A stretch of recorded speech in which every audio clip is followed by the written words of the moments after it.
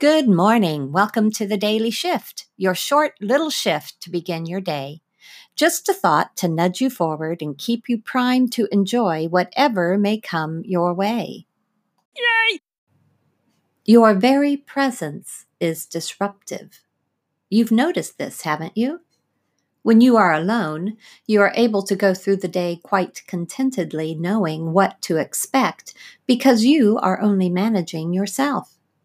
When someone else comes into your personal space, there is disruption.